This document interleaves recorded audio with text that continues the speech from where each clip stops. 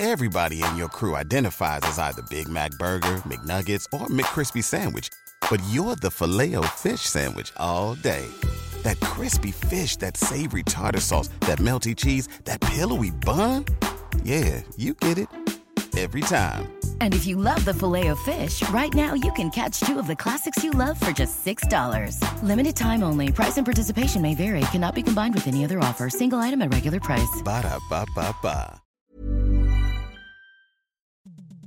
The following program is presented by the Nerdy Show Podcast Network. Geeky programming for all nerds across the multiverse. All Nerdy Show programming is made possible by A Comic Shop, Orlando's #1 comic shop and nerd destination. Nerdapalooza, the world's largest nerd music festival, and with the generous support of listeners like you. For more Nerdy Show podcasts, community forums, and learn how you can support this and other fine Nerdy Show programming, visit nerdyshow.com. I'm Billy D. Williams, and you're listening to Nerdy Show.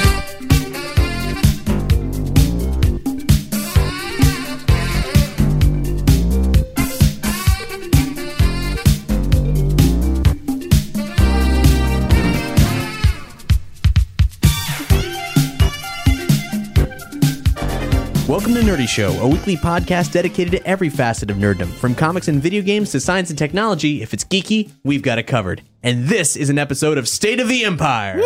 Ba ba ba ba ba ba ba ba ba ba ba ba. It's too long. You went on too long. Okay, You lost sorry, it now. sorry. You had me, then you lost sorry, it. sorry. Hey, I'm Cap. Hi, I'm Hex. Hey, I'm Doug. Hi, I'm Matt. Ba, ba, ba, ba. The force is not strong with this one. In fact, the force is very strong with Matt. Matt is our Star Wars Indeed. expert. We're all experts in our own way on Star Wars, but Matt more so than most. I am, of course, the music expert. Ba, ba, ba, ba. Thank you, music director Hex. State of the Empire is our Star Wars speculation podcast where we dish on all the latest news relating to Star Wars and also speculate on some things that may or may not be true. We use our force senses to try to, predict the future. Hopefully steer the course in the right direction. Yeah. Oh, geez. Stay on target. Yeah. Try to just lift this beauteous X-Wing out of the slushy muck that is the Dagobah septic tank. Ooh. Ugh. Yeah. Didn't really think about that one, but... Well, we got news to match. Ooh. Here's the big bad news that's on everybody's mind. Yeah. Michael Arndt, fantastic writer of Little Miss Sunshine, Toy Story 3, a man who on this very show we've said many times how thrilled we were that someone so capable of creating a dramatic and yet funny ensemble cast as far as the script writing and everything, dude's not on Star Wars anymore. Kicked off. Or something. Bum, bum, bum, It's bum. a surprising lack of circumstances in which he left. Yes. They're not talking about that. They're just talking about who's in. Yeah, they're just, Kathleen Kennedy's just like, oh, well, he put in a lot of work. And now he's not here. Actually, I thought it was pretty insulting because when they announced it on StarWars.com, they said, Master Filmmaking Team announced for Star Wars Episode 7. And I was like, didn't we already have one? And all they were announcing was that J.J. Abrams and Lawrence Kasdan were taking over as the lead writers. Kasdan, great name. Yeah. Not really known as a master to anyone. J.J. Abrams, as far as I'm concerned, he makes a lot of money. He's still a young upstart. Mm-hmm. So there's no master anything about that. Yeah. I'm sure Michael Arndt would be the first person to say that, well, I'm not a master. I'm just a screenwriter. And we'd go, shut up. You're smart. He's not a master, but he's extremely good, and it doesn't really... Well, because that's the thing. The team together was the young blood. I like the idea of Michael Arndt, J.J. Abrams. You throw them together. I felt like something good would come out of there. Right. Very fresh. Yeah. Whereas Kasdan, I got nothing against Kasdan. Don't get me wrong. It's just I wanted something new. Right. And JJ is not good at giving me something new, if you've seen the last two Star Treks. But we're, I guess, as a group, predominantly skeptical of what J.J. Abrams can bring as far as writing, directing. He's probably a good choice. Yeah. The thing that bugged me the most was the rumor that not only was he, obviously, the news is that he's not part of the project anymore, but the rumor was that everything that he wrote... complete rewrite. Yeah. Like they're not taking any of his stuff. It's page one. According to Badass Digest editor Devin Forassi, who cites inside sources, Abrams and Kasdan will completely rework Arndt's script from square one. Quote, this isn't a rewrite. This is a completely different movie with different main characters. That's what I'm just like, what so does that say anything about the original cast members being involved? Like, clearly the rumors are they're going to be involved. Right. So does that mean Arndt's script, the main characters weren't the original cast, which I think was a good idea? I'd be willing to bet that was the case, that Arndt wasn't writing with them in mind. I just so badly want to know what happened, but I feel like we're never going to know because it's and I think the response has been so positive about the idea of bringing back the old cast. That might be one of the reasons why they went this direction. It's such a shame. And, Kathleen Kennedy, she's actually struggling right now in the wake of this news. I mean, because obviously we're all here, we're worried about it. There's another reason to be worried about it, not just in the quality of content, but in the time they have to complete this project. Yeah, because if they're starting from scratch, they got to rewrite a whole damn script and a whole new story. Michael Arndt was working on a 40 to 50 page draft or synopsis or something before a year ago when the purchase announcement was even brought to the public. He was working on it like before we ever even knew about it. Right. So now they're going to throw a year and a half of work at least away and start on something new. Well, Kathleen Kennedy, rumor is she wants to push the release date to 2016, and she is not getting support from Disney on that one. Oh, God, no. It's terrible news. Robert Iger is holding the fort, 2015 or bust, and actually J.J. Abrams agrees with him. Oh, no. Oh, wow. The only way I think that might work is if they're like, oh, the rumor said it's a complete rewrite is maybe not true. Maybe it's just little tweaks here and there, and they're going to go into production on schedule. Either that or this is actually old news and they've already been writing. Maybe, but I don't know. The way it broke, I don't know. Yeah. It seems unlikely. It sounds like the boat's rocking over there, and I would rather them delay it and make it good than rush to meet a deadline. If it's also the writer, as J.J. Abrams in that role, that hat is saying, no, we can do 2015, then... Yeah, but I don't... JJ's skills as a writer, I don't think they match Arndt. That also might be him going, oh, Disney says 2015. Yeah, we can do it. Of course Disney wants to abide by the deadline because they got a theme park cranking out. And they got video games and all this other shit. Like, they're trying to make it all happen at, on their timeline instead of having the film be good. Also, Kasdan is technically listed as producer for 7, 8, 9 and said he was writing episode 9 supposedly. They might just be like moving things forward. Kasdan may have already had a bunch of ideas. Interesting, moving things forward. Well, Kasdan did have that relationship with George Lucas where he was hearing what the extended universe would eventually one day be. So he knows that better than most. So that's something, I guess, but... He's been deeply involved for a very long time. And there's some words of encouragement from the Huffington Post, actually. There's an article we'll link to on this episode's page where they wrote about how Episode 7 is not the first time there's been drastic writing shakeups, tying back to Empire Strikes Back, of all things, where there was an original script by Lee Brackett, and she wrote about all kinds of things that shaped the whole scope of what Lucas's vision may have been. In her script, Vader wasn't Luke's father. Oh, wow. And you can actually read the whole thing online. We'll link to it on this episode's page. I haven't had a chance to read this early script of Empire Strikes Back yet, but I mean, this is all based on what Lucas gave her. So it's an interesting portal into how incomplete his vision was for what we assumed it was at that point in time. Yeah, in fact, you know what? You're bringing back a lot of memories and then talking about even Return of the Jedi. There was a lot of changes at the last minute. I mean, I remember hearing drafts of a story where, based on that draft of Empire, you'd find out that Luke does have a sister, but it's not Leia, and that sister has secretly been trained by another Jedi across the galaxy, and then she shows up to come fight. And then in Return of the Jedi, Luke Skywalker gives into the dark side, kills Darth Vader, and then when he sees the Rebel Alliance fighting the Death Star, he's like, oh shit, what have I done? Puts on Darth Vader's costume, and then is like, I'm Darth Vader, cancel the attack. And they're like, yes, Lord Vader. What wacky shenanigans. I know, that's so crazy and different. Sounds kind of cool in one way, but another way it's crazy and different. But it's also dripping of a lot of Deus Ex Machina. Yeah, but maybe that's why they didn't do it, obviously. Yeah. Like they clearly went in a different direction. So maybe it's for the best. Anything could happen at this point, but just based on his previous work, Michael Arndt being off this, man, we're just pouring one out for you, dude, because our hopes were with you. He was he was my champion of the Star Wars movies at this point, but well. He was the new hope. Yeah, he was. He was my new hope. We all know this is happening the summer of 2015. We may actually know the month now based on there's a window that all major studios are avoiding placing any major release in is in August. So I'm sure there's plenty of people out there who actually know when this movie's slated for, and they know better than to put their films in August. Yeah, because no one wants to compete with a Star Wars. Well, no, even the bad ones made a lot of money. There's another cost to the speed that they need to develop this film with, and that is that there are 2 production designers on Episode 7, Rick Carter and Darren Guilford. Having 2 at the same time is highly unusual and points to them developing all those aspects of the sets they'll be filming in and all that stuff for a lot of tandem filmmaking over at Pinewood. Interesting. Pinewood, where, rumor has it, another rumor from Latino Review, they are building a Millennium Falcon. I'll believe it when I see it. Yeah. As far as Latino review, I don't know. Like, Yep. we'll I too will believe it when I see it. But if they are building Millennium Falcon, the question begs to wonder, is it for one of the Star Wars spin-off films or is it for Episode 7? Ooh. That's a very good question. In relation to those Star Wars spin-off movies, well, we kind of know what the content is now a little bit. An offhand remark from Disney's Jay Rasulo suggests the spin-offs will indeed be origin stories. No! This is from Talkie Hat with Variety. One Star Wars trilogy film or origin story film would also appear on the release schedule each year, starting with the 7th installment in the Star Wars saga. That's a very weird, wordy quote, but basically... Starting with the 7th film, every year after that, there will be an origin film. Yeah. Again, we're going to go into this thing again about Han Solo. No one wants to see the Han Solo Avenger. I don't want to see Jabba's origin. I don't care. Is there going to be...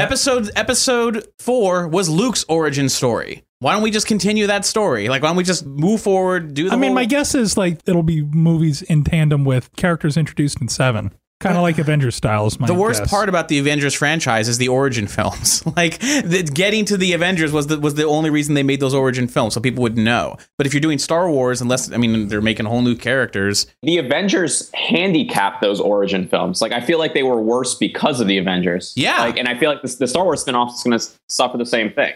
It's like, how come all of the Star Wars characters, granted it's a different time, but the original trilogy, we didn't get origin stories for those characters because the movie was their origin story. Right. So we're making new characters. Well, we've got to make origin films. No, just make those movies the origin story. Like, part of the beauty of not knowing everything about Han Solo is that he can at any moment go, oh yeah, and there's this old friend of mine, Lando Calrissian. And it's like brand new experience. Right. Being introduced to this character. You have no idea who he is, no preconceptions. So, like, okay, he seems like a nice guy. Nope. Well, not to mention origin stories for superhero films work one way, because if you're introducing a superhero that people haven't heard about before, and they have 30, 40, 50 years of history, you got to explain, why does he shoot webs? Why does he climb the wall? How can he afford the armor to build that? Wait, why did he decide to become a superhero? You have to explain that to people because there's so much history. Right. But if you're starting from scratch, why do you need to do that? Just have a good time. Yeah, Right. just make it a good movie. But it's like, well, no, we're going to do origin stories about characters we already know. If we already know them, we don't need an origin story. Man. Yep. Nerd rage. I'd be willing to see a Boba Fett film. Well, yeah. I don't, but no. Twist my arm. No. Let me finish the thought, because I'd be willing to see a Boba Fett film more so than any Han Solo origin, Wicket origin, whatever origin they're talking about doing. Wicket? Is that on the table? There's a Jabba one. There's a Yoda one. I don't care about any of that. Wicket's origins are well taken care of. There were 2 television films and an entire animated series, Doug. Either way, whatever the origins that they think they're going to do, if they end up doing a Boba Fett one, that's the one out of all of them I'd be like, okay, yeah, I'd see that, but I'm not even super excited about. What I'm super excited about is episode 7, 8, and 9. Because I feel like that, out of all the characters, has potential for a spin-off movie for new, fresh stuff that we haven't seen. You know who doesn't want to be involved with the Boba Fett film? Joss Whedon. There was a really fantastic, lengthy interview with him on Entertainment Weekly. They asked, so if Disney said, here's the Boba Fett movie, you'd say no? To which he replied, I can't say for sure because that's a tasty morsel, but right now my heart doesn't go that way. And he said this while elaborating on his desire for projects to be new. In a statement that I think is really meaningful to the current film climate, he said, it's very important that we start creating new content again. We can only build on nostalgia so much before we have nothing left to build on. Before we're rebooting Spider-Man again, it's dangerous to the culture and it's boring to me. I squeezed in between my Avengers movies a 400-year-old play. I really need to create something new. I love this man. Yeah, no, it's a great, because again, Boba Fett, an origin movie about Boba Fett, that's 100% fan service. Yeah. That's all that is. If they're doing origin stories about new characters, then, well. Joss Whedon put it best of like, you can only build on nostalgia so much. I want new stuff. I want new stories. I agree. I would be interested in a Boba Fett movie if done by Joe Johnston, since he originally designed the character. It'd be interesting to see his take. I mean, because he wouldn't necessarily be a kid in his origin movie, because we've already seen him as a kid. This would have to be a transition into being a badass. Not, Anakin Skywalker as a little tot, but like a real origin into Boba, as we know him. It's a rare exception to everything we've been saying, because Joe Johnston has been behind the Boba Fett spin-off film camp since the beginning, and since he sort of co-created the character, he's allowed to say that. Yeah. Now let's talk about the casting of Episode 7. There's been a little things here and there. For example, actor David Oyelowo from The Butler went in to try out for an unknown role in Star Wars, and Fruitvale Station's Michael B. Jordan, who's also rumored to be the next Johnny Storm in the Fantastic Four reboot, went in to meet J.J. Abrams personally. Those guys are rumored, but also several acting agencies that specialize in talent with certain physical attributes received a very Wookiee-smelling casting call for a tall man, 7 foot to 7.3 feet tall, with a slim build, upright posture, and broad facial features would be a bonus. So, possible Wookiee sighting in the casting. You know, the original cast still is not 100% confirmed, except that as it's been since practically we started doing State of the Empire, it's not 100% confirmed, but it's basically confirmed because Mark Hamill's old pal, Freddy Krueger, said that Mark is getting ripped and he's doing physical training right now to get back in the role. That is, of course, Robert Englund, the guy who plays Freddy Krueger. Not actually Freddy Krueger. Because those Freddy Krueger, it's like, oh, he was dreaming about working out. He wasn't really working out. Freddy Krueger says Mark Hamill's going to get ripped. You're looking to get ripped? But I was excited to hear that when that little rumor broke out. I'm like, oh man, I want the Jedi diet. What's Hamill working with? I want to know. Well, according to Robert Englund, sit-ups. Oh man, looks like the Jedi diet's not for me. But the real weirdness of the casting involves Harrison Ford and a lot of strange stuff that's been bubbling up. I don't know how true it is. Yeah, I read an article that was talking about. They said, according to our source, it's just for sure. They just haven't announced it yet. But what I'm going to do is I'm going to read you like the supposed things that got Ford to actually finally agree to sign on. Supposedly, it said that Ford wanted to see the synopsis for his character's development over more than just Episode 7. So, like, he wanted to see something more than just what the next film was going to be. He wanted, like, a treatment for the next trilogy and if there's any spinoffs. Apparently, they gave this to him in August, and he was pleased with it, thought it was fine. He also wanted a commitment to Indy 5. So, hold on. He was given a treatment that he's okay with in August. Isn't everything being rewritten right now? This is just a rumor. Okay. Yes, Hex. You're putting the clues together because it has been speculated that this was part of the shakeup. So apparently he also wanted a commitment about Indiana Jones 5. What? And he wants Indiana Jones now canon in the Star Wars universe. But that can't happen because there's no script. There's literally nothing planned for Indiana Jones 5 other than Harrison Ford would like to make it. Steven Spielberg has expressed some interest, but there's nothing. And it's not up to Disney because that's still co-owned with Paramount. Yeah. Indiana Jones in the retirement home. So there was that, but also I had a bit about Anthony Daniels. Ooh. He was on like a stage talking to, honestly fielding questions. And when he was asked about, will C-3PO be in Episode 7 or whatever, he said, walls have ears, and we know what they look like. They're very big ears. And then he starts pantomiming Mickey Mouse ears over his head. And then sort of like smiles and then, lets that go. And then says, towards the end of this panel, someone asked about him being the only actor who appeared in all 6 episodes. Like, dude, you're the only actor who's appeared in all of them. Can't you tell us anything about, about maybe being that same actor if they're going to carry that tradition to Episode 7? It's all 6, maybe 7. So then Anthony Daniels said, yes, I am the only actor to be in all 7 because I feel, and then he caught himself. And then he says, 6, whatever. And then he did the big ears thing again with Mickey Mouse ears over his head. So that was him, either just a simple slip up, the Freudian slip or whatever. But I thought that was charming, the fact that he played it off pretty well. So that was nice. But he didn't have any other comment about that outside of that. What about Kenny Baker? Wasn't Kenny Baker in all? Kenny Baker is replaced by a robot now. For the listeners that can't see, I was incredibly crestfallen by that. Honestly, I'm just going to go ahead and say it. I'd rather have Anthony Daniels back than Harrison Ford. Agreed. Well, that would make sense because he's a damn robot. It's not like, I mean, it's also his passion is still there. Yeah. And looking at Indy 4, like, there's something sad about watching the character age in front of you. Anthony Daniels doesn't have to do that. Yeah, but I think Harrison Ford is aware of all that. Unless he kind of wants to set the record straight. It's like the impression I get. Maybe that's why he wants Indy 5. Maybe I'm just reading too hard into it. Like, maybe that's what I'm projecting what I want into it. But it seems to me that Harrison Ford was like, let's do it right. Like, come on, there's only so many indie films left, so let's knock one out of the park. But I also have, besides the cast, different crew that's been chosen. Because when it was announced that Michael Arndt was no longer going to be involved and they're bringing in JJ and they're bringing in Kazdan to work on the script, what I got here is the director of photography is Dan Mindel. He worked on Mission Impossible 3 and both of the new Star Treks. Production designers, which Cap already mentioned, worked on Lincoln and Avatar and Oblivion and Tron Legacy. The costume designer Michael Kaplan, he worked on Into Darkness, also Mission Impossible 4 and Fight Club. Ooh, he assembled a bunch of random clothing. Yeah, that's ratty clothing. Project Mayhem. Those sweaters were really, the ooh is more of how diverse that is. Well, and the experience this person has had. Right, that's what I'm more talking about. I know. Special effects. Okay. Special effects supervisor Chris Corbold from The Dark Knight Rises and Inception. Sound designer Ben Burt. Nice. So I don't have to explain what he is. Nope. Yeah, you should though. Yeah. Ben Burt is the guy who invented all the sound effects for Star Wars. He's been in every Star Wars movie. He's a genius. He's awesome. It was amazing being there at the interview when I went with Mark with a C to Star Wars Celebration, because Mark is like the biggest audiophile you will ever meet. Oh yeah. And having him geek out for 2 reasons in an interview with Ben Burt was phenomenal. Just like him talking about, so when in my mind, what I imagined was like Chris Farley from those Saturday Night Live interviews. When you did that? So when you invented the audio black hole, that was awesome.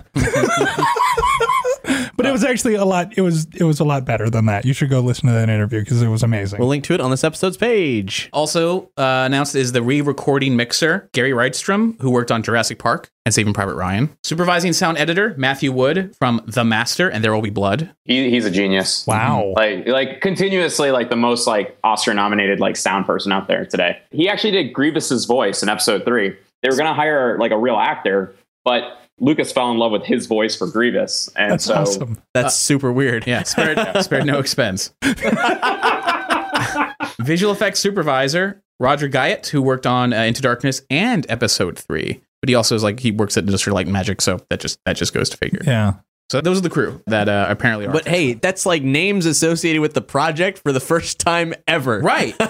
and it's they're all good at what they do. So I mean, we're not walking away going, oh man, that guy is not good at what he does. Even the people that were with the bad movies, like, well, I mean, their job was to make the movie look good, and it looked good. Okay, so Michael Arndt, obviously, we've already said a million times, he's not going to be working on the next Star Wars. Spill out the blue milk for him. When I was researching, like, well, what's Michael Arndt? Maybe what's he got lined up? You know, like, is there maybe a conflict? Like, what? Like, I was trying to figure out what was the reason why. On October 27th of 2011, so this is going back, it was announced that Michael Arndt had been hired to write a draft for the Phineas and Ferb theatrical film. In October 2012, so a year later, Disney moved the release date to 2014. And then in August of this year, so this past August, the film was removed from Disney's schedule altogether. This led to the speculation that the film was canceled. But the co-creator of Phineas and Ferb, Jeff Marsh, confirmed on his Twitter that the movie has just been put on hold and they're still doing it. So the next Michael Arndt film possibly is the Phineas and Ferb movie. God possibly. damn it. So I was just like, okay.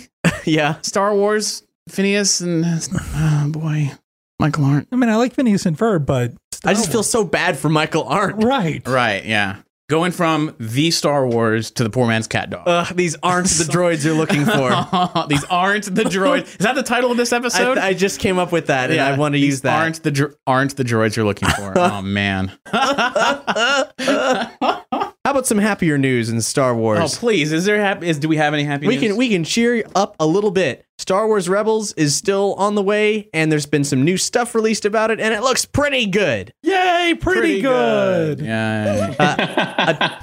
A teaser trailer was released that was like not even worth mentioning, so let's move on. It's like pretty good, not worth mentioning, but whatever. Here's the money shot. At New York Comic Con, Rebels executive producer David Filoni, who is of course of Star Wars Clone Wars, introduced the first new character, the series' first major villain, the Inquisitor. He's tasked by Darth Vader to track down the final remaining Jedi Knights. Okay, that's pretty cool. It's kind of cool, but why doesn't Vader just do it himself? Well, what I'm most excited about is the line, the remaining Jedi Knights. Right. They actually exist. The show is set 14 years after Revenge of the Sith. I'm excited that the whole prospect of there will be limited Jedi after right, this. They survived that initial culling, and they're still running around. Yeah. So that's awesome. I now turn to our own personal holocron, Mr. Matt Spill, indeed, who has a lot to say about this Inquisitor thing. It's cool in one regard because they're definitely drawing on some expanded universe backdrop. The Inquisitors are from like the old Star Wars RPG. They're dark Jedi that it's almost like they're a political branch of the Empire that essentially is responsible for like keeping religious movements such as, the Jedi and things like that in check. And so, they are essentially expert Jedi hunters. But what's interesting about this is like they're making it one character instead of like the long list of Inquisitors that they've had throughout the years and decades. And they're being revisionist, but at the same time, they're clearly drawing from some old material. But it also might be that this is like the prototypical character that all He's the going to Inquisitors... start, he'll pin a Jedi down and be like, you can join me and be an Inquisitor, and I'll be your master, and we can go hunt Jedi, or I just kill you now.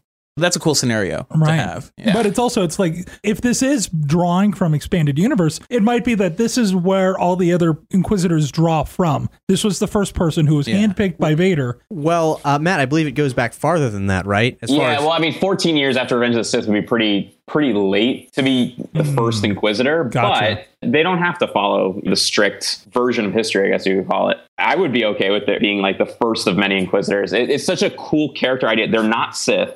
And in Dark Jedi is probably not like a proper term either. Probably a lot of them were Dark Jedi because they used to be Jedi. I mean, a lot of them were during Order 66 was literally repent by the sword. Like you can either join the dark side or you die. Right. Mm-hmm. So, a lot of them have some cool, interesting paths. I don't know. Did you guys ever play the second Dark Forces game, Jedi Knight? No. Nope. No. Okay. The bad guy from there, Jarek, he was one of the Inquisitors. There's just a lot of really, really cool characters from back in the day. Let's talk continuity. How likely would you say that this new character, the Inquisitor, is actually attached to previously existing continuity, and they're just sort of talking about it as though it's completely fresh?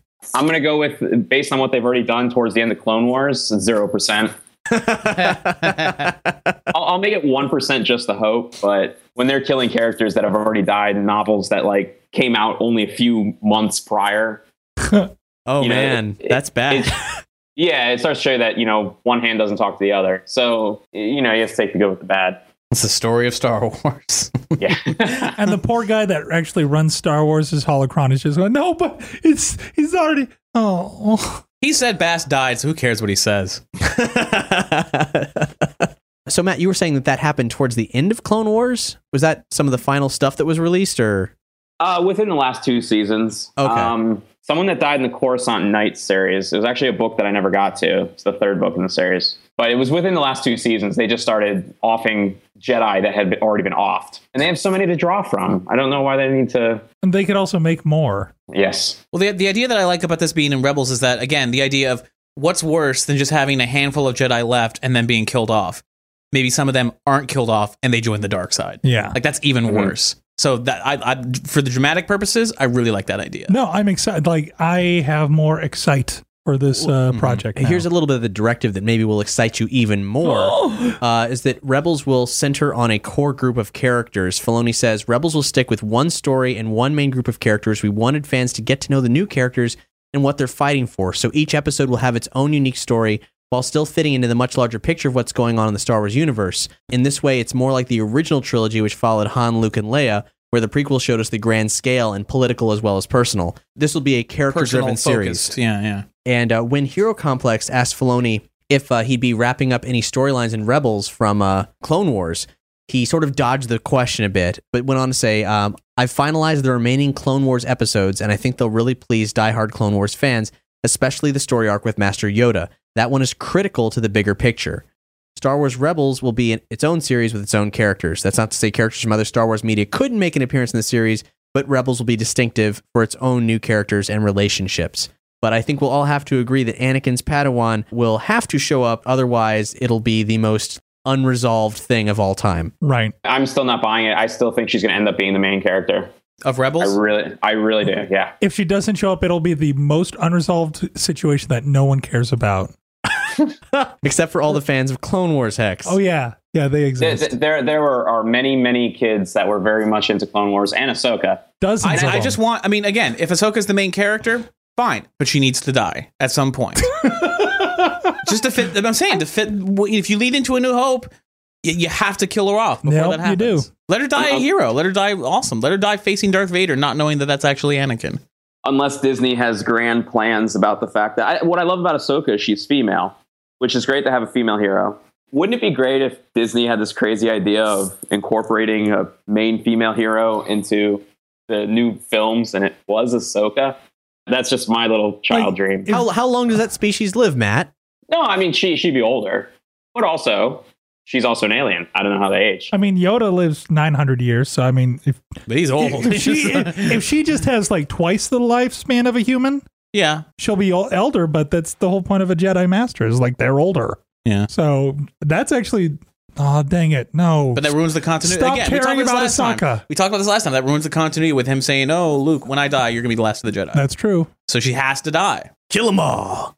Star Wars blooper reel. Hey, we talked about this. It came out at San Diego Comic-Con. It was in a very small screening. A bunch of sources were saying, "Oh, you're never going to see this again." In the last episode of State of the Empire, we reported that, yes, you are going to see it again. And you, right here, listening to this right now, can actually see it. We'll link to where you can on this episode's page. It's made it to YouTube. Finally released as part of J.W. Rensler, the Star Wars Archivist's Enhanced Edition of the Making of Star Wars. Yay. You get a bunch of cool stuff with that if you want to get in deep with all the background material for creating the first Star Wars film. Rensler does a great job, and we'll link to where you can pick up the enhanced edition of Making of Star Wars, and also like other things, like just like the Jedi one just came out, so we'll link to where you can pick those up.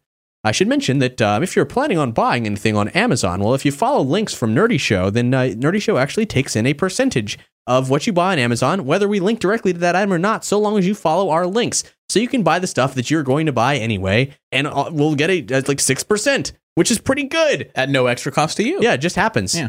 So whenever you need to buy anything from Amazon, Like this holiday season, there's a link on the front page now, so which takes you to a link on the forums, which explains the whole thing, but just to clarify. So yeah, more good stuff.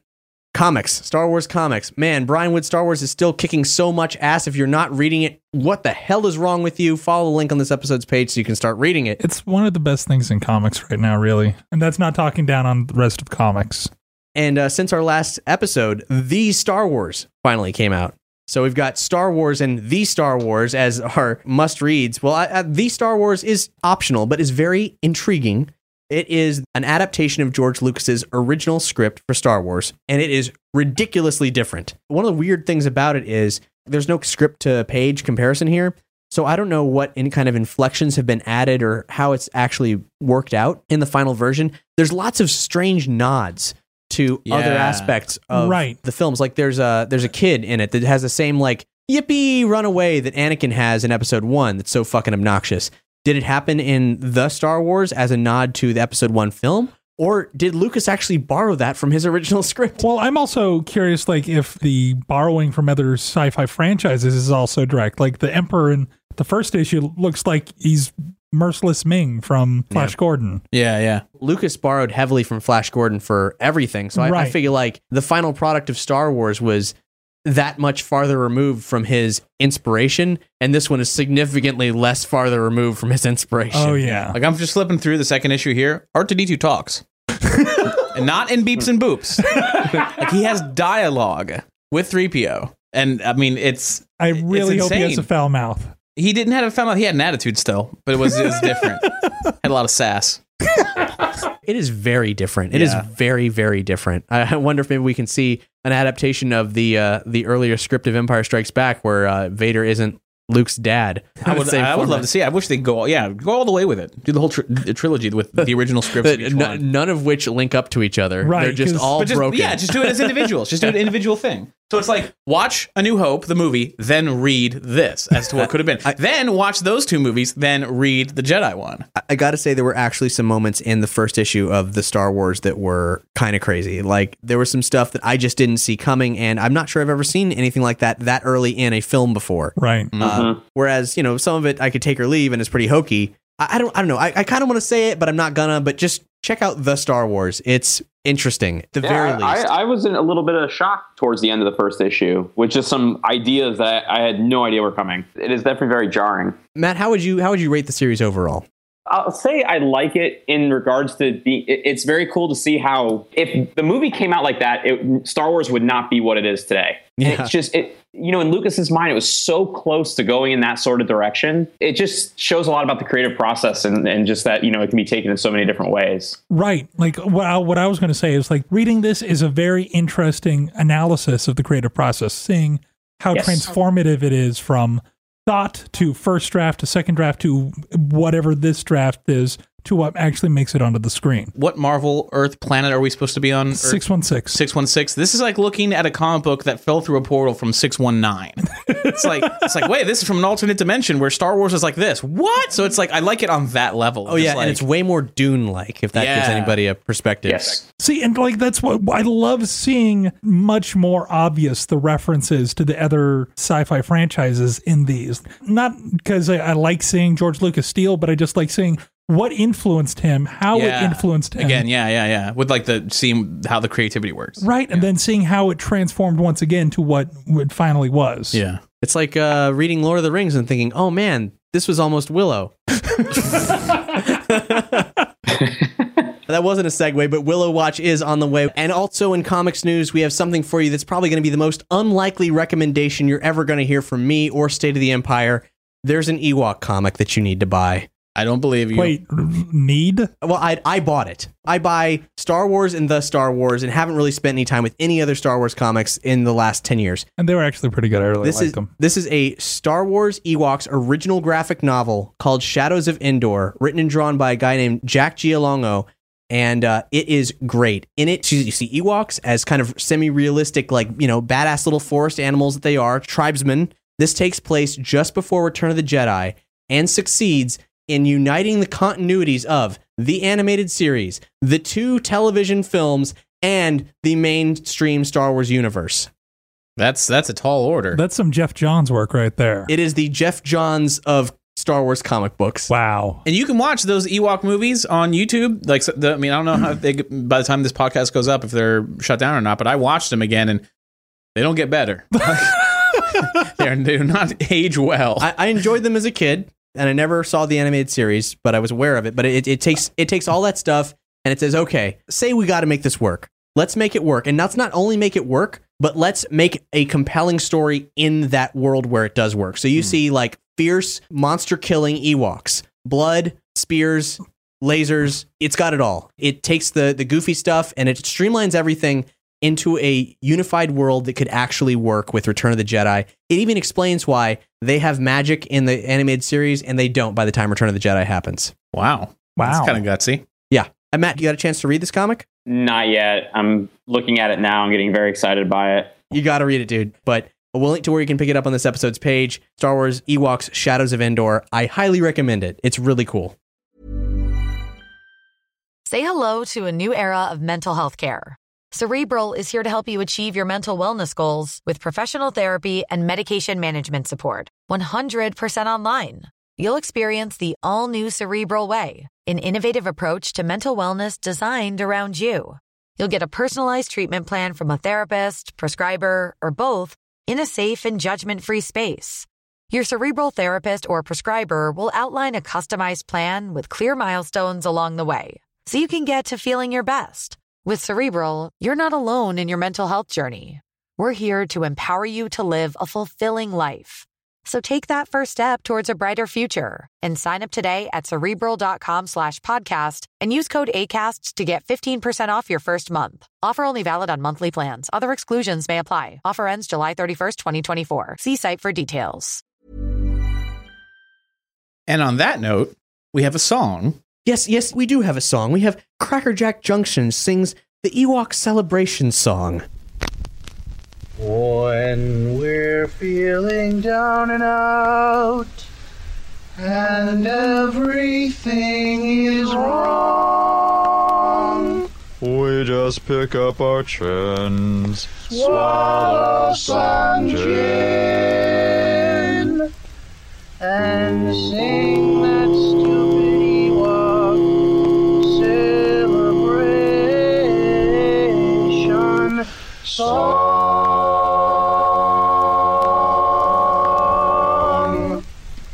do do do Yup, nup. do do Eat chop, yup, nup. do do do. Tommy Tobishikin, Ganoop Dog Fling, oh wah. We do Yawa. do do Eat chop, yawa. do do do. Tommy Tobishikin, Ganoop Dog Fling, oh wah. Go teach her to Yob Nub. Go teach her to Yawa. Go teach her to Glowa. A little turn up. Alleluia love. Glow up. Each of glow up. The glow up each uniform. A duty agunda. Go teacher to go. Go teacher to do. Go teacher to do. Alleluia love. Alleluia love. Alleluia love. Okay, before we return to the Star Wars news, we got to give some shout outs to some awesome people. Nerdy Show is listener supported. Only you can make this show and all the other shows in the Nerdy Show network and all the crazy stuff we do, like hosting the video stream for Nerdapalooza. You make all that stuff possible, and we have a minimum amount that we need to make every single month, and last month you guys did it. It's $300, and in October we got $431. What? And when you guys contribute to us, if you leave us little messages, we give you shout outs and share those messages with everybody else. So we got some right here. It's my favorite part of every show. Hearing the messages. All right, go ahead. I'm sorry. Really? I'm excited. I like it. Well, because whenever we hear for positive feedback, I'm like, someone is listening. It just encourages me to keep going. So that's why I'm here. I just want to hear more of it. Aw. This one is actually from someone who helped us with all the stuff that was going on at Nerdapalooza. An awesome girl and a terrific friend. Chani says, been meaning to throw in forever. Proto-Men outtakes are a fine excuse, less than 3. Nice. Tyler Hooker says, I love you guys. Here's hoping you make your operating costs in time. I'll give more later if I can. Aw, that's an old friend of mine from college who started listening and he can't stop. Ross Butler says, it puts the money in the bank or else it watches Statham's crank. Love it. He means the film, right? Yeah, I said watches, not washes, but either works. Both experiences are extreme. Barry I says, reoccurring payment for oral pleasure. That's AURAL. But you know what he really means. Brenton Burchard says, I love the Derpy Show. Keep herping the derps. Matt Mighty Cox, all the way from Australia, says, good day again, mates. Stereotypical enough? While chasing a dire wombat down its burrow, I stumbled across a giant opal. So naturally, my first thought was beer money, not Foster's. My second thought was Nerdy Show. As for another microsode, let's go with Planescape Torment, which he did in fact claim. Ooh, I don't even know what that is. It's a game. Tony's played it, so we have at least one person who's played it, hopefully more. It's not some crazy Australian game, is it? No. Planescape Torment. That's when we shoot the wings off your plane as you land in Australia. See who survives. All the best, Matt Mighty Cox. And also Robert Stoneback and M contributed between now and our last episode where we talked. But hey, thanks to Grant Arundel, Jens Johansson, Frozen Treasure, Lawrence Hondrick, Craig Cosper, Sean Hutchinson, Tolan Mauron, Benjamin Britt, Cassie Muldrow, and Gary Ure, along with the other people who we've read off the messages from. That makes up our contributors from October. And thank you so much, guys. You're going to get all your perks in the mail. And if you haven't yet received your perks in the email, check your spam folder, because maybe they went there. That would be bad. Be sure to file us not as spam. And if you didn't get it, just email info@nerdyshow.com, because we want you to get those hot perks. And the new perk for this month is Outtakes from Sick Puppy. You have just about 15 minutes of extra content from our most recent Nerdy Show Book Club episode, including a version of the 911 recording that we recreated from the book Sick Puppy, without Mozart playing over the top. And you can hear Colin's sound design for this, which was really, like, with the Mozart, it's funny because it's like so tragic and ridiculous and everything, but when you just hear it without the music over the top, it's terrifying. So please enjoy. See, another reason why I always like the shout outs is that whenever we read someone who's like, hey, Ghostbusters Resurrection, because no one ever types it on the message boards. It's the only time I hear it, and then it disappears into the ether. Aww. So I have to savor it when it comes through. So if you like Ghostbusters Resurrection... I'm just being melodramatic. But please tell us we're good. And hang out in the Nerdy Show forums, because you can hang out with other people there who like the same stuff you do. Or get in fights with people who don't. Yay. But mostly everybody hangs out and has a good time. Shifting over to video games, there's not much to report, but another blurb about Star Wars 1313. The smoldering corpse of what could have been the greatest Star Wars video game of all time is still being picked over with some very interesting new grisly details. You brought us up, now you bring us back down again. I don't know. At least we can enjoy what's left. Like a buzzard. Concept These aren't artist the droids we were looking for. Concept artist Gustavo Mendonca posted some of his concept work from 1313. Much of the art pertains to the version of the game that focused on Boba Fett, because it was more or less, there were two versions of it. One of it was like smuggler based, and the other one was, hey, what if it was the Boba Fett game? Okay, if the Boba Fett origin story is 1313, I'm voting for that. Okay. Whatever. I'm still indifferent. I'm sorry. I'm still indifferent. Lucasfilm said that Star Wars 1313 and LucasArts' other canceled projects like Star Wars First Assault could be licensed out to third-party developers. So I just remember some news that, I mean, I don't know, it's video game related.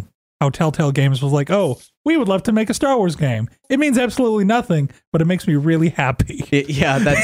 That's yeah. This is not even remotely news, nor is it a rumor. It's simply that on Reddit, Telltale's Kevin Brunner said that he would love for Telltale to make a Star Wars game. And everyone who likes gaming ever went, we would like that too. Yeah. And I'd like to add... and that's very smart, because if the whole thing is that EA is licensing it to, or, you know, they're licensing it out to third parties, they should make noise and then have the fans say, yes, we want that too. Though there are certain kinds of games that Disney can still make and or hand off to somebody else, most mainstream gaming isn't that. And so EA has the stranglehold on all that. But if EA wants to pass it off to Telltale, they can. Yes. It's a weird situation, but unless EA chooses to do that, then Telltale can't do jack. But I would love it. And also, I recently played the first chapter of The Wolf Among Us, the Fables game, and it was awesome.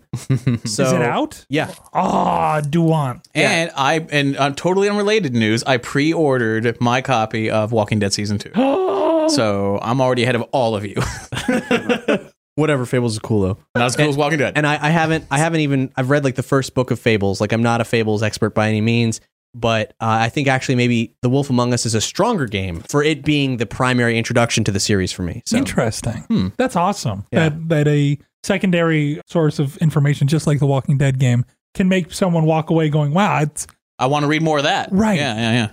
So the other thing about 1313 is that the tech of 1313, the thing that we saw demoed at E3, Matt and I, where they showed us how all the branches of Lucasfilm were working together to make the craziest gaming experience of all time, where they were doing motion capture in a virtual environment, just like they made the Avatar films, but with the special Lucas version of that real-time rendering tech was being used in the game. Well, now that tech is being used for film. There was a demo that we'll link to the video of it for the tech that was developed originally for 1313. It's basically going to be the future of filmmaking. Scenes are rendered out in real-time 3D environments, reducing the need for post-production. So, any possibility this has anything to do with Star Wars Rebels? I'd say, given how stylized Rebels art looks, kind of unlikely, but it's possible. I mean, because, for example, the Jim Henson Studio, they do a children's program called Sid the Science Kid, which is actually, it's a CGI show that is completely puppeted. I don't know if you guys have ever seen the behind-the-scenes stuff for the making of the Ninja Turtles film, where they have the radio-operated mouths and heads and stuff. It's this fascinating combination of where they have a virtual set that actors are stomping around in using mocap bodysuits, and they're made actually so that their feet are in the shape of the characters, so they have the same kind of walk and gait that the character animations would have.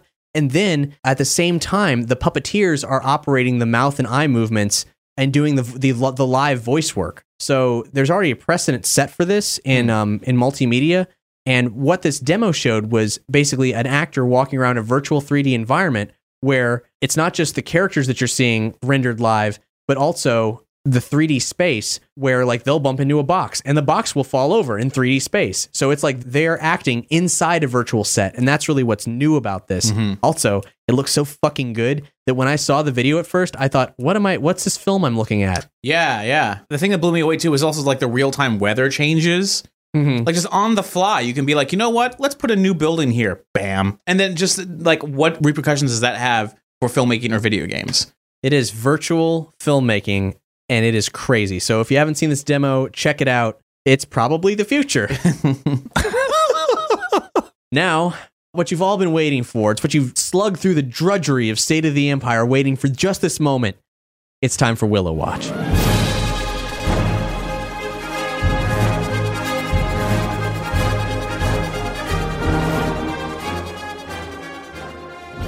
What's the news? There's no news for Willow.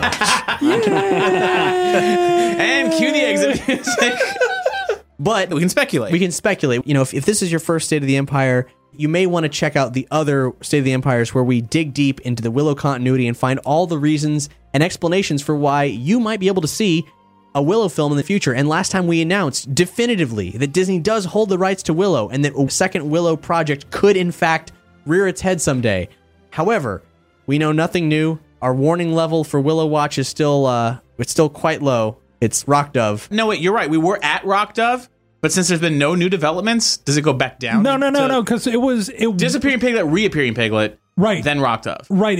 Once it was announced that it was with Disney, that was Rock Dove. Yeah, and since there's been no regression of news, I guess it's still a Rock Dove. But regression of news is just silence. Or no, regression means never mind. It wasn't with us. Or announcing for sure.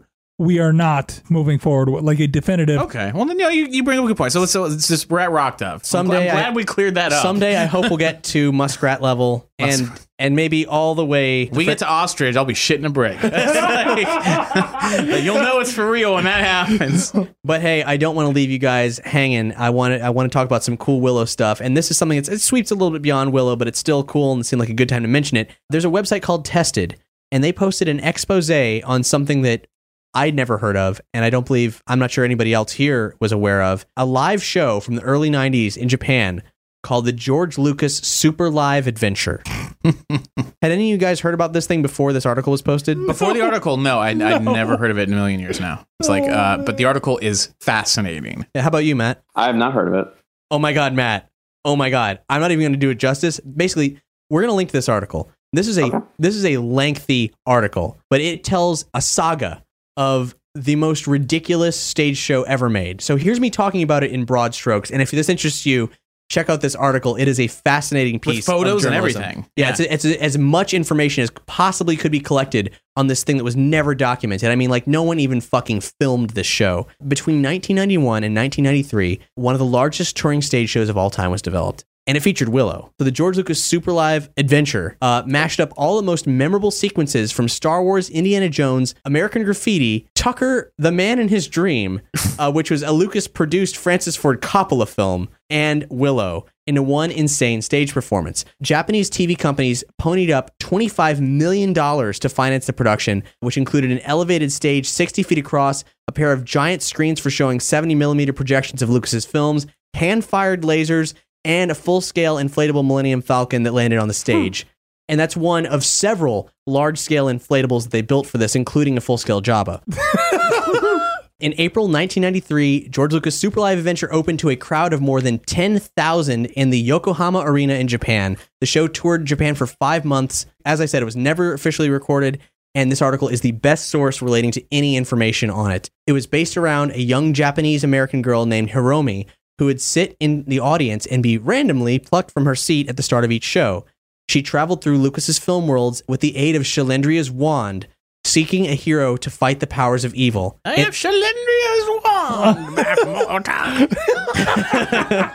In the end, of course, Hiromi discovers that she was the hero all along. Aww. I hear the plot's, really, really fucking bad, but it was explosions and lasers and stuff that was kind of illegal almost, and a bunch of technology that had never been properly demoed before. And man, read this article. Yeah, really. Here's the Willow part of it. The fucking show opened with Willow. Willow enters from the back of the auditorium and hands a small bundle to Hiromi in the audience. And now I'm going to read some quotes as remembered by Scott Ferris, the man who conceptualized the show and brought it to life. Willow runs up on stage and he's confronted by the evil General Kale from the Willow movie. Holy fuck. Willow's frozen with fear and the general comes up on horseback, this giant beautiful Frisian horse, and climbs down, takes out his broadsword, and chops Willow in two. But he ends up with only a cloak. It was a great effect. Kale gets back on his horse and rides off, and Willow's discovered out in the house. And he grabs the girl and pulls her out and brings her up on stage, and she's got the baby, and that's the baby that the evil queen and Willow wants. This is the setup of the whole show. He brings her up on stage, and suddenly they're visited by this spirit, this fairy that appeared in Willow, Shalendria, dude. And you just said her name, man. Well, actually, I said it. Oh, you said it. Okay, cool. And she speaks to them and says, "We're looking for a hero to protect us. There's a dark force coming, and you've been chosen to find that hero. Take this wand, and magically this wand appears, and use it on your journey. It will help you." And all the sets for the films represented on the stage show were absolutely massive, like many stories tall. And the Willow set features a looming castle with a working drawbridge. What the fuck? This thing was crazy. There's no way to see it ever at all. Someone in Japan has got like a VHS camcorder version. They say there are some grainy videos out there somewhere, but you'd think that they would have filmed it. They talked about bringing it to America. It didn't happen. Right. I mean, man, this thing, read this article. Here's another Willow tidbit. In 1989, Capcom made an RPG game for the NES. We've talked about this. I might actually do a playthrough sometime in the near future. I remember that stream. Game. It was really bad. But they also, this is the part I didn't know, they also made an arcade side-scrolling platformer. I may have seen that. I've never experienced it. I looked into it. Certainly you can find the ROMs for it probably, but on YouTube you can watch all the levels played. There are some levels where you play as Willow. There's some levels you play as Mad Mardigan. There's some levels where you get to choose. And it looks pretty cool. I found an ad that would be like in a trade magazine for people who ran arcade places or places that had arcades. That had some interesting information about it. It said it featured Capcom's computer-aided difficulty adjustment, which automatically adjusts to each player's skill level. Huh. And I don't know if that's the kind where, oh, this guy's doing really good, let's make it harder, feed those quarters, or if it's like, oh, this guy's not doing good, let's see if he can beat the game. I don't know which way it is. If it's for money, then it's probably got to feed more quarters. But 1989, interesting that they had that already. And also, there's a level where Mad Mardigan fights a boss that's a dragon, a tiny dragon. And in this trade ad, it said, Mad Mardigan fights Mantanda. So Mantanda is the name of this expanded universe Willow Dragon. That's probably something that you're not going to hear anywhere else. It's a stupid fact, but there it is. Is that like two? There's a dragon critics, two video game critics names mashed together. That's probably just a Japanese word because I mean the score for this game doesn't sound anything like the score for Willow. So I'd like to do something now. I was watching these games videos. And there's some translation issues here. No. There's some funny words. So it opens with this, the cycle of when an arcade game is idle, right? Mm-hmm. And it says some stuff that's kind of funnily worded, and then the thing happens. So here's how it goes. You can watch this online. We'll link to where you can watch it, but I'm gonna read it for you. It opens with a shot of the nursemaid running with the baby, and Bavmorda's over the top, and she appears. She wants to destroy the holy baby, Elora Danon, the evil queen Bavmorda. He was selected as a protector of Elora Danon against Queen Bavmorda, a peace-loving man, Willow Ufgood. He joins Willow's fight against General Kale, a fatal rival, a brave warrior, Mad Mardigan. A super game from Capcom coming this summer. And the games, you're watching this on the game, so obviously it's out already. Yeah. A magnificent fantasy filled with love, friendship, and adventure. Love, really? Huh? Willow. Did you hear that? Willow. Yes, let me replay that for you. The title comes up, and you hear Willow. I think. Can we play it again? I think we have our new soundbite when we start Willow Watch. I want to play it again. Willow. Yep, that is the new soundbite. It sounds like Mr. Plinkett. Willow. Winners don't use drugs, guys. Willow. Here's the rest of the lead in. The story has already begun for all brave players. And you see an Ebersick belching fire, and then the scores. So the game starts, and you get this little title crawl. One young man starts on his journey to save a baby saint from Bavmorda's wicked hands. His name is Willow. And then the High Aldwin says, Willow, be careful. Bavmorda's fingers penetrate outside of the villa. Oh, boy. And then you start at stage 1, which is called Crossroads, but in fact starts at the Nelwyn Village. It was an emotional crossroads for everyone. But the game actually looks like a lot of fun, and I look forward to playing it someday, but holy crap. I can't even deal with that shit. I know, I'm like, it's the holy baby. The baby saint. Baby saint. Wow. So we'll link to where you can check out those levels on this episode's page. Willow. Willow. So if we ever do get to play that, it's like, I'm going to sit down. It's like, Cap said it was a great game. Let's play. You are great. Willow. Winners don't do pizza rolls. So thus ends Willow Watch.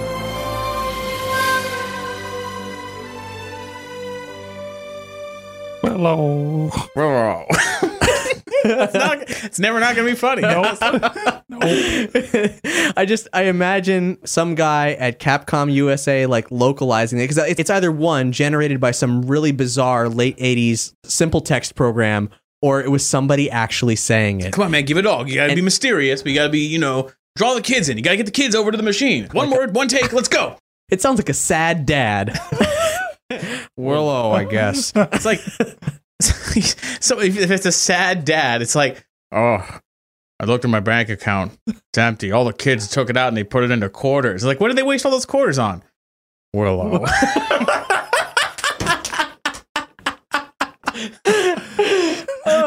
That's what it sounds like.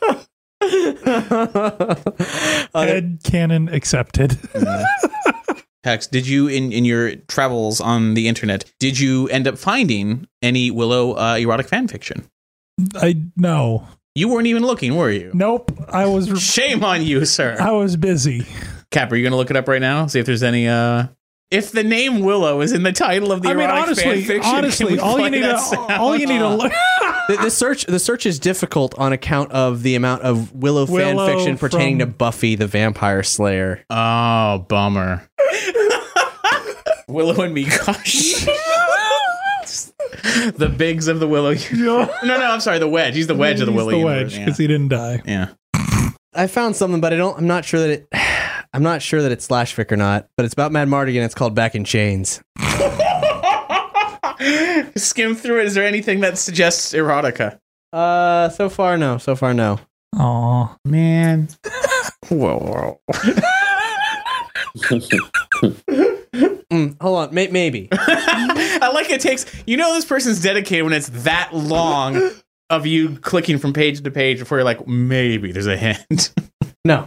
Oh, man. It's so close. I thought it's like Madmartigan's in chains and Elora Danon's queen, and he's in chains for some reason. I thought it was going to turn into this weird kind of like incestuous. Incestuous. He only maybe raised her as a kid, so I don't know. But for all we know, he got drunk and left her. When Willow rode off on the little horse at the end, he was at the castle waving as her guardian. Yeah. In all likelihood, Madmartigan raised Elora Danon, but in the context of the stories, I don't know. But it hadn't gone there yet. Oh, I don't know. So we did have a listener who was looking for some, hadn't found any yet, and said if he didn't find any, he would make some.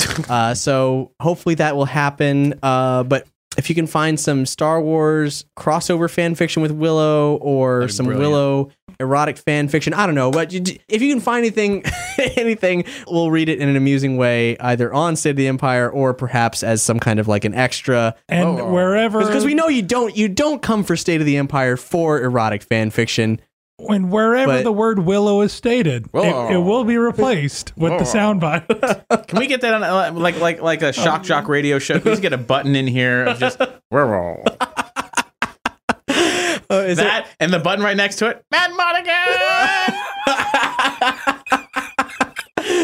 Oh, so good. We have the worst soundboard ever. The button after that, light the 13th candle. Oh God. Wanna breed?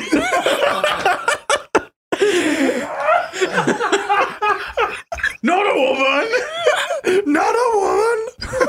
Willow trap fiction. And that guy just has the shittiest luck. Oh, poor Lug. Poor Lug. His luck like the guy from Return of the Jedi with the Rancor, just tempting, but no. In this fan fiction, Frangine uses the dust of broken heart on Lug. Warning, I did not own any of these characters, and we all know that in the movie, Madmartigan says tempting, but no. But in this version, knowing this is the only way he could get his friends out of here to safety. Make it happen. Is there any more Star Wars stuff you want to mention in this episode? You got to mention? I just did my research on Ahsoka on Wikipedia. Uh-huh. Before the show was canceled, she was on trial, a military tribunal, and they were thinking about kicking her out of the Jedi Order. So she may not be a Jedi. Huh. Just throwing it out there. That sounds like a weird-ass loophole. What was she on trial for? I never got there. It must have been within the last 2 or 3 episodes that actually aired. Is that some shitty way to be like, well, Vader won't kill her because she's not a Jedi anymore. We can keep selling toys and the kids don't have to cry about it. I mean, that's what it sounds like to me. Just a lame excuse to tell the kids, "Oh, it's okay. No Jedi, no death." Well, we'll see. Now that George isn't calling the shots anymore, like Vader's walking. Are you a Jedi? No, I quit. Oh, okay. I used to be, but then they kicked me out. Oh, okay. Oh, okay, that's good. Me too. I understand, bro. You want to join me? We could go beat them up. Grab a cup of blue milk or something. It's like, yeah. Man, you want to just I don't know, hang out in a Star Destroyer and take pot shots at mouse droids or something, It's really fun because they just wheel around all the time. Try and stop me. Drunk Vader is what this sounds like. It's like breathing apparatus. He just takes one of the oxygen tubes off and just, gets gin in there or whatever. He's breathing gin is what it is. Just a hair of the dog. Man, it's a shame that Qui-Gon Jinn isn't the one that killed him, because the hair of the dog that bit him would be Qui-Gon Jinn and he'd be drinking gin. I don't know. That's a very roundabout. Thank you, Matt, for laughing, because it was fun. It was funnier in my head than when it came out of my mouth. I like Qui-Gon jokes for some reason. Like the whole, why can't we let Qui-Gons be Qui-Gons? I love that one. What are other Qui-Gon jokes you have? I think that's it. but it's 2 for 2. Well, if any of you listeners have any Qui-Gon jokes, send them in. Send your Qui-Gon Send jokes. us your favorite Star Wars and Willow jokes. As well as your favorite fan fiction. Info@nerdyshow.com, or post on the forums, or comment on this episode's page. Do what you got to do. We want that stuff, though. Did you hear the joke where it's Empire Strikes Back and, Vader chops off Luke's hand? He's like, I'm your father. Luke goes, no, that's not true. It's impossible. And he goes, search your feelings. You know it's to be true. And he's like, no. And he goes, yes. And I also know what you're getting for Christmas. He says, what? How could you know that? I felt your presence. Where'd that come from? That's an old one, man. I heard that in 1997. I've never heard that. That's amazing. Yeah. I love it. It's fucking good. Oh, well, thank you for listening to this episode of State of the Empire. If you like what you heard, please support Nerdy Show. We are listener supported, and we rely on your generous donations, and we'll send you cool stuff in your email. You can also earn microsodes, where you can request that we talk about certain things. At every $100 mark, 100, 200, we get 15 to 30 minutes of us talking about whatever you want us to talk about. And we like to talk, so it might go longer. It often does. Sometimes things happen. Strange things. Bye, I'm Cap. Bye, I'm Hex. Bye, I'm Doug. Bye, I'm Matt. Taking us out, there's not really many more Star Wars tracks that we can put into this until some new ones come out. So instead, we could hang out with our favorite robot men. Not too very long ago, we talked to the Proto Men about the forthcoming Capcom Unity Mega Man project, and part 1 of that project finally came out. It's Mega Man Rocks, and it's a compilation featuring all the great Mega Man-influenced rock musicians, and the Proto Men have a brand new track on it, as well as 2 revisions of some of their previous work. So we talked about it on this other show, which we'll link to, but now we can finally play it. Here's Built to Last, the brand new song by the Proto Men. Have you not heard it? No. Stop talking and play it. It's pretty amazing.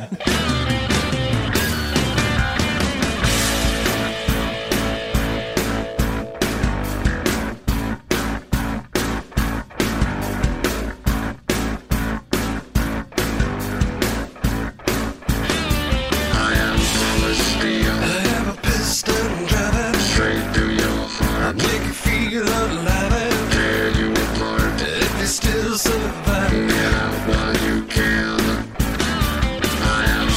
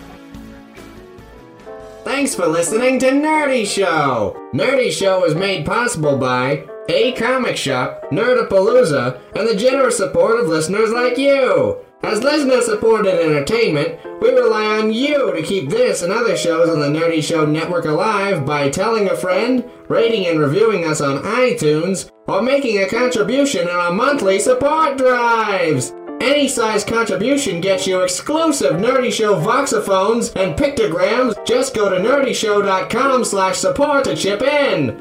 For more episodes of Nerdy Show, as well as other fine programs, community forums, kinetoscopes, articles, and more, head over to nerdyshow.com. You can subscribe to all Nerdy Show Network podcasts via the iTunes Store. And for the latest news, follow us on all your favorite social networks.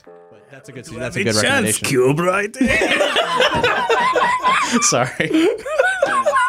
Matt can't see the joke, but it's all right. Hey, Matt, Doug, to help him do the Watto voice, he has one of the gigantic, way too high quality Watto drink toppers from Taco Bell. I remember that. and he put a D20 dice into one of its hands. Oh, that's awesome. Chance Cube. Red, we do Mega Man. Blue, the Ewoks. Hex, wave your hand. You want the small Hex? But that makes no difference.